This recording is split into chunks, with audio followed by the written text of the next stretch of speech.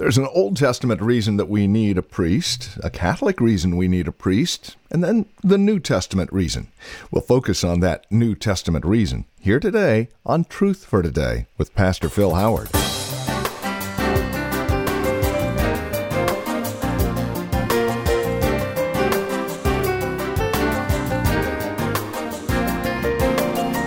A priest, someone who could talk to God on behalf of men and offer the sacrifice for men to God. Today, we're taking a look at the priesthood found in the New Testament, in that of Jesus Christ, and why we need this priesthood. Hello and welcome to Truth for Today with Pastor Phil Howard from Valley Bible Church in Hercules. Won't you join us as we take a look at the need that we have for a priest, a high priest. With this edition of Truth for Today, our teacher and pastor, Pastor Phil Howard.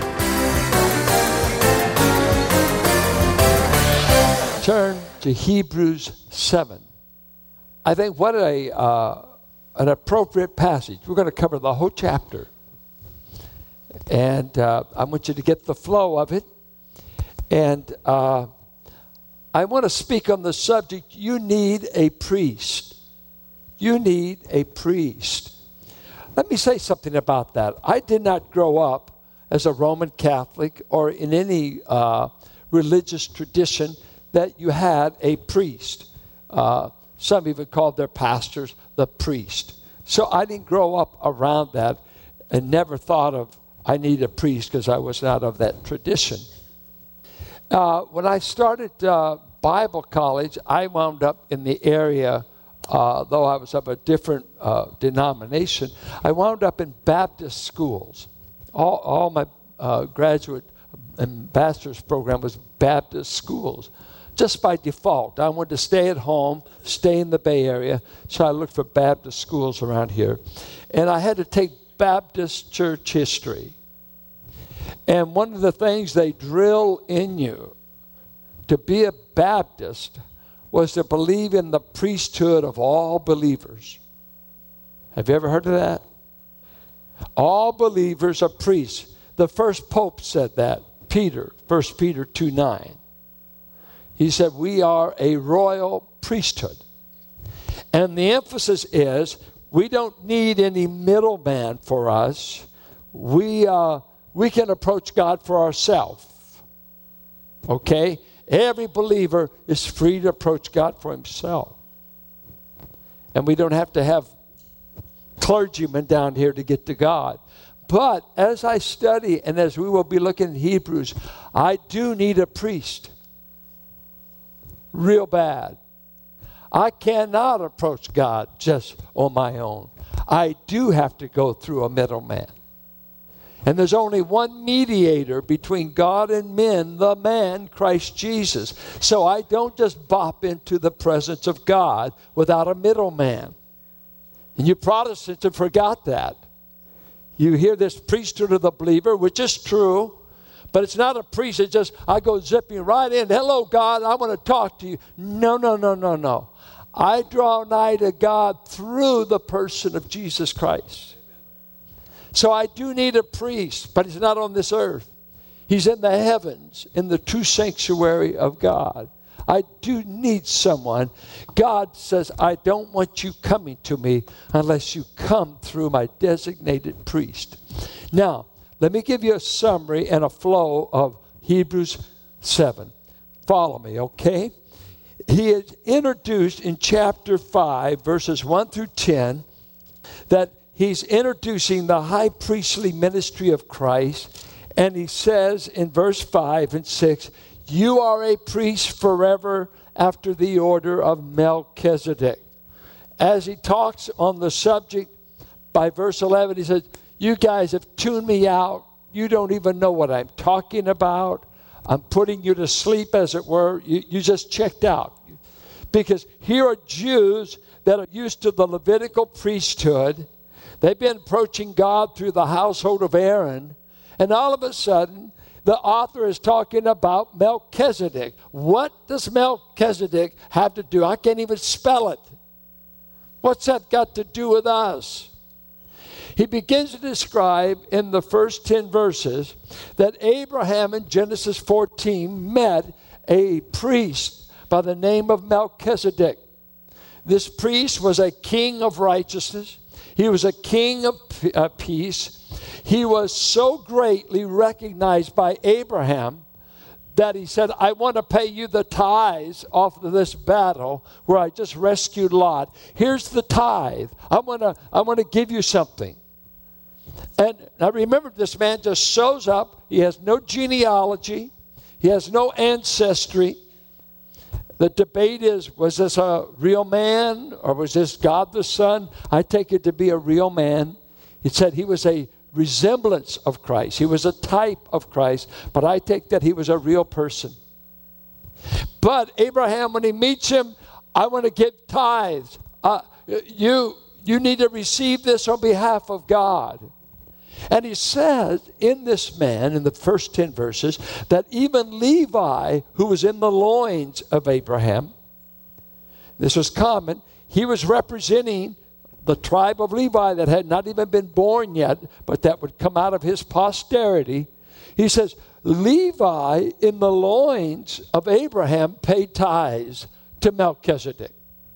So the argument is, there is a priesthood in the pages of Scripture greater than the Levitical priesthood that he is going to say is passing away. There's a greater priesthood that even the father of the nation, the father of the faithful, acknowledged a greater priest. He never did have the Aaronic priesthood. He never was under Levi. This is before law. This is before all of the Aaronic priesthood. There was a great priest that he gave his tithes to that was superior to the Levitical priesthood. He wants to establish that. And that's rocking these people. Whoa, whoa. And he's just pivoting off of Psalms 110. Thou art my son, this day I've made you a priest forever. A priest forever. Before the Levitical priesthood. Now, he's going to pick up in verses 11 through 19 and starts telling you the inferiority of the Levitical priesthood. That it was weak. That the men who served in it were weak. The priests were flawed. They had to offer sacrifices for themselves. They did it for the people. They did it for themselves. It was a priesthood subject to death. So it wasn't permanent. You get to like in this one priest, hey, he just died. Or they would retire at the age of 50. Have any of you had to get a new doctor? If you live long enough, your doctors retire. Your dentist retired. I've been with these two doctors and both retired. I really didn't like starting with a new doctor. I want to know they know my case. As soon as they meet me, they do a double check on the file. Is this guy this bad off? It's kind of, and so here Israel was. Their high priest didn't know their name. Their high priest, it was changing. They were dying. The men who represented you were as sinful as you in many ways. And it goes on to say, hey, it was passing away. Look at verse 11. Now, if perfection had been attainable through the Levitical priesthood, for under it the people received the law, what further need would there have been for another priest to arise after the order of Melchizedek, than one named after the order of Aaron? For there is a change in the priesthood, there's also a change in the law. For the one of whom these things are spoken belonged to another tribe, Christ. He is from the tribe of Judah. He's in the line of Melchizedek. Now, here's the thing. When you read about the story of Melchizedek, he shows up no ancestry. And to be a Levitical priest, you had to have a record of your ancestry that took you all the way back to Aaron. If you don't have a pedigree, if you don't have a birth certificate that says you're a Cohen, that's the Hebrew word for priest. We have a missionary, Oded Cohen. That's a priestly name. If it doesn't go back And yet all of a sudden, here comes this guy Melchizedek. You don't have any records of my genealogy. You have no records of my ancestry. I'm not related to Aaron. I'm superior to him. And Christ comes along and says, hey, there's no record of Christ all the way back to eternity. He is a priest because of his character, because of his eternality, because he's God. He's not in the Aaronic priesthood, that inferior Here's the thing. You don't need a priest if you can do this, if you can obey God perfectly. You don't need a priest. The priests were invented to do two things: to represent sinful people to God, and the priest went in under the threat of his life and to offer sacrifices. Why? Because the people are so wonderful? It's because they're sinful. This is the issue. Who can represent me to God in all my sin, in all my weaknesses, and walk away with a good verdict? Who can represent you to God and tell everything there is to know about you that God knows, and you get off without penalty? That's the issue. And so that's why we need a priest. That's why we need the sacrificial system. I have sinned. I do sin. Even the man offering the sacrifice sins when it's from the household of Aaron. But now God has something better for us. Melchizedek, 10 verses. Levitical priesthood, 9 verses. Now let's pick up and look at what we get in Christ's priesthood. The third priesthood he mentions. Watch this in verse 20. And it was not without an oath that Christ was made a priest forever after the order of Melchizedek. For those who formerly became priests were made such without an oath. But this one was made a priest with an oath by the one who said to him, the Lord has sworn and will not change his mind. You are a priest forever. All the way back to Psalms. Okay. This makes Jesus the guarantee of a better covenant. Now, you're going to have to get this priesthood down. He guarantees, he actually was the bail bondsman. This word was used of posting bond. I guarantee this will be paid. This will be putting up earnest money that we will pay the debt. And Christ says, I will be the guarantee of a better covenant coming based upon my priestly work in ministry. Now watch. The former priests were many in number because they were prevented by death from continuing in office. But he holds his priesthood permanently because he continues forever. What a blessed thought. You know, we think about Crucifixion Day and you think about Resurrection Day. Have you ever asked yourself, what in the world is Jesus doing up there now? What is he doing now? Just hanging out in heaven? Well, I'll tell you what keeps him busy is you. He's busy up there representing you on the basis of his death. He's there. He's doing lots of things in heaven. He's not still on the throne. He's active on it. He's walking among his lampstands. He's guiding all the affairs of the world. And it says he'll never die. So this is a permanent office for him, for his people. And now let's begin to examine what does he do while he's up there. Watch this, verse 25. It says, consequently, he is able to save to the uttermost those who draw near to God through him, since he always lives to make intercession for them. Jesus is our priest out of a divine oath. Jesus is our priest permanently. And Jesus is the guarantee that his priesthood will work. But now, let's look at this verse. Part of him being able to save you completely is tied to his present priestly ministry. Now, a priest, I get a sacrifice. I take it in to the Holy of Holies. If you're doing this once a year at Passover, I present this offering. I want you, God, to accept the offering. Do you accept? If you accept, I can go out and tell them your sins have been forgiven for another 360 days. The debt will be due next year at the 14th of the month. Only a year. I only get you off for 360 days at a time. And maybe the priest died that did that last year. We got a new priest going all through it again. Now, Christ has gone into heaven and he's acting as a priest. Wait just a moment. Wait. You can't be a priest without a sacrifice.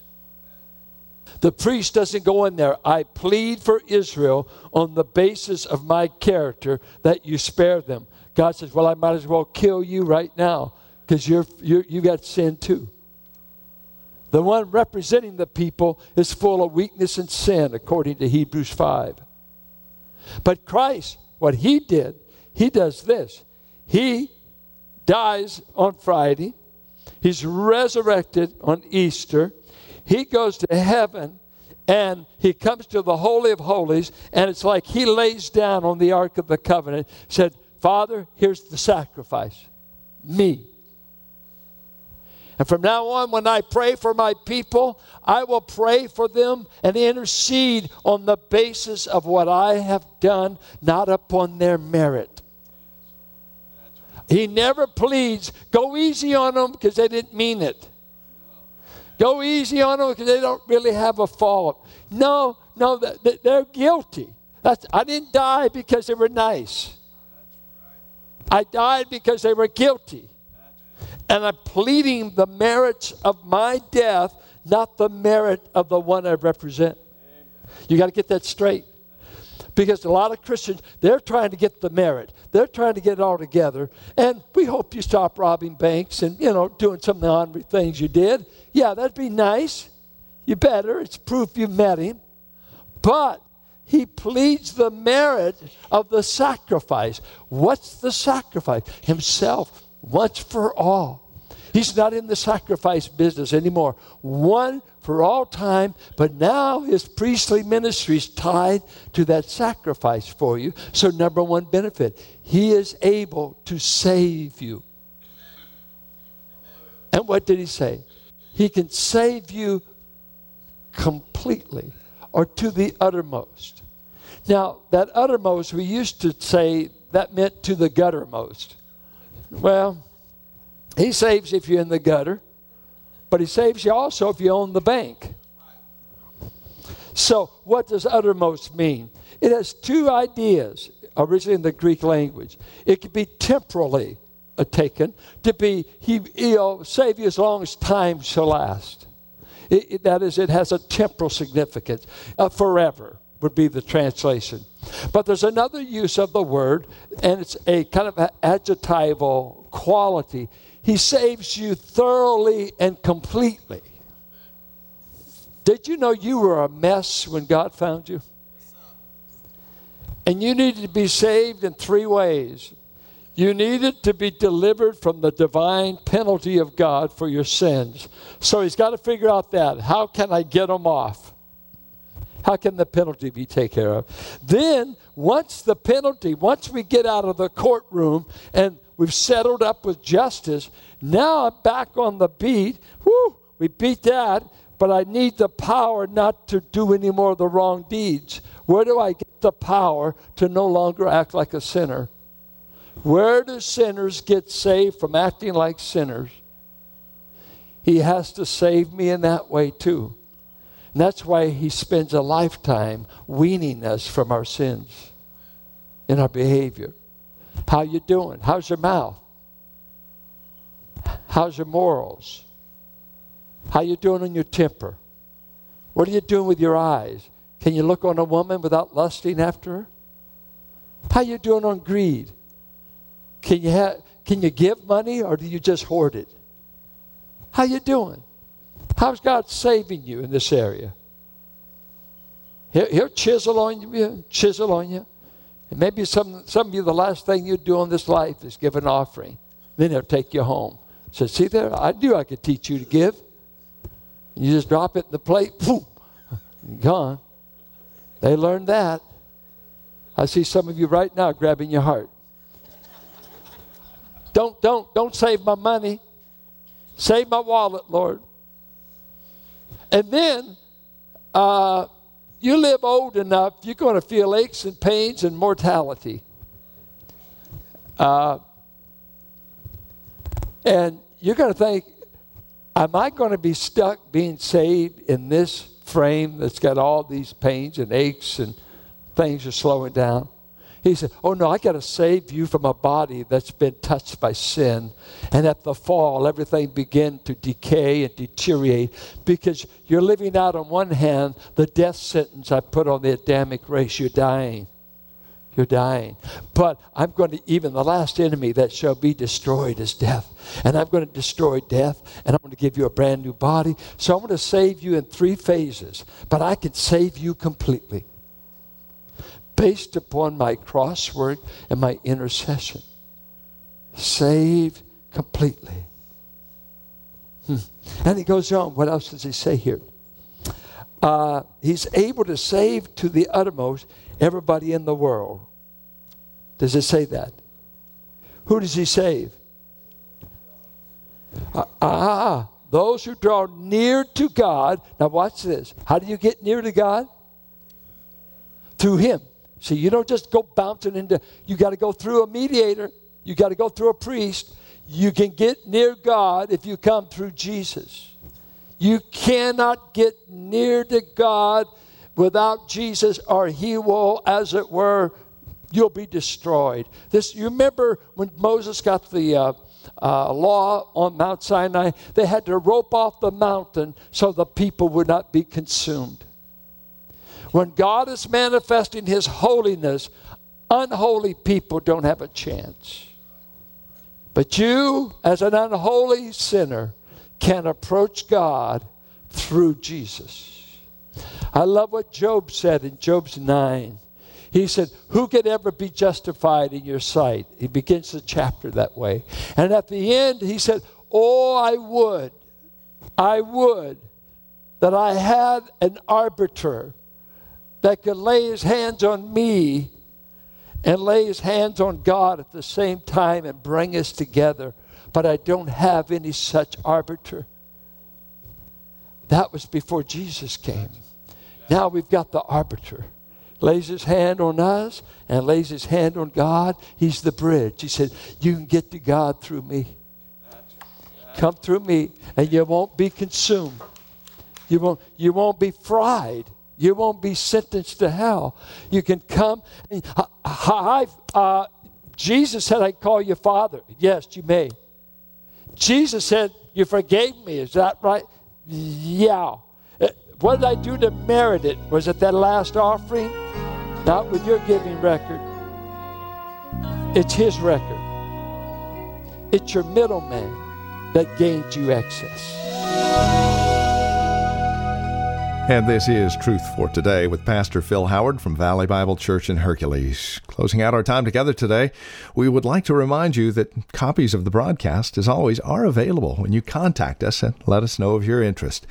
Our phone number is 855-833-9864. That's 855-833-9864. You can also write to us at 1511 M. Sycamore Avenue, Suite 278, Hercules, California. The zip code is 94547.